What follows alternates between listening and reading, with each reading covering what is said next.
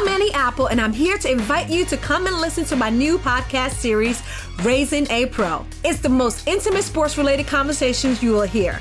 Each week, we explore the journeys of some of your favorite NFL players through the eyes of those that know them best. From Joe Burrow, DeAndre Hopkins, Myles Garrett, Ezekiel Elliott, Nick and Joey Bosa, just to name a few. With exclusive insights and information, we leave no stone unturned. Subscribe now to Raising a Pro on your favorite podcast app. HD Smartcast. You are listening to a Live Mint production brought to you by HD Smartcast.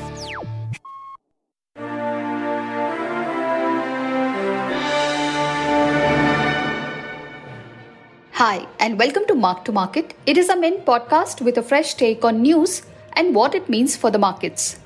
I am Pallavi Pengonda from the Mark to Market team, and on today's episode, we will discuss the June quarter results of Avenue Supermarts Limited. In mid-February 2020, when Radhakishan Damani and other promoters of Avenue Supermarts sold a 2.28% stake in the company, it was considered a masterstroke. After all, markets were at their peak and it was just before they corrected on account of coronavirus fears.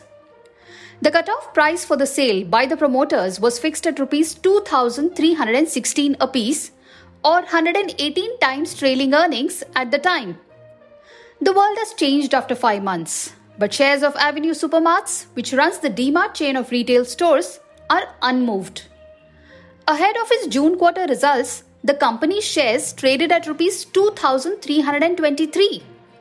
Investors convinced themselves that sales of essentials have not been hit by the pandemic and that the company will get by fine. Indeed, there was a visible month-on-month improvement in Q1. Turnover in April, May and June declined by 45%, 35% and 20% respectively as per workings by JM Financial Institutional Securities.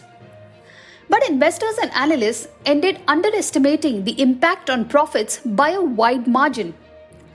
Hardly anyone was prepared for an 86% drop in earnings per share to merely Rs 0.77 in Q1. Employee costs increased sharply.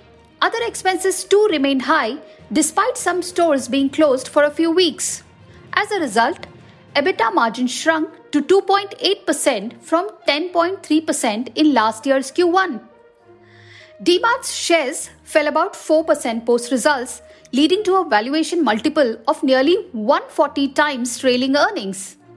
While investors seem to be assuming that things will only get better from here, the impact on profitability cannot be disregarded.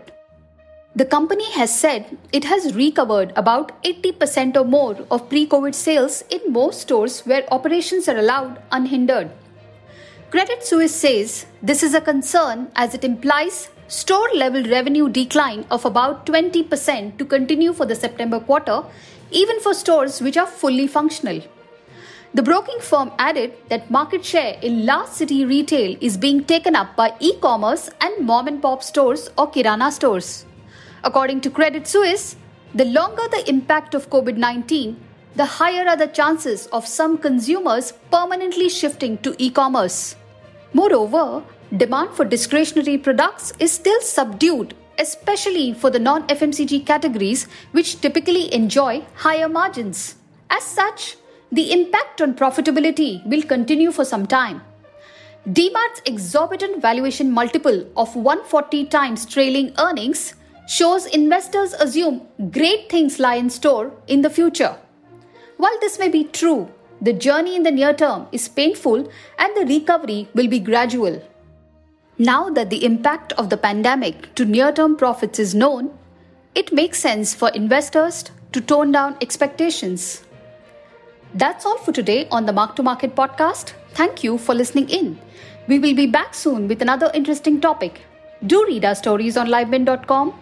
If you want to give us any feedback or want to alert us about an interesting market trend, you can reach out to us at @livemint_M2M on Twitter. To listen to more podcasts, do log on to hdsmartcast.com. Thank you.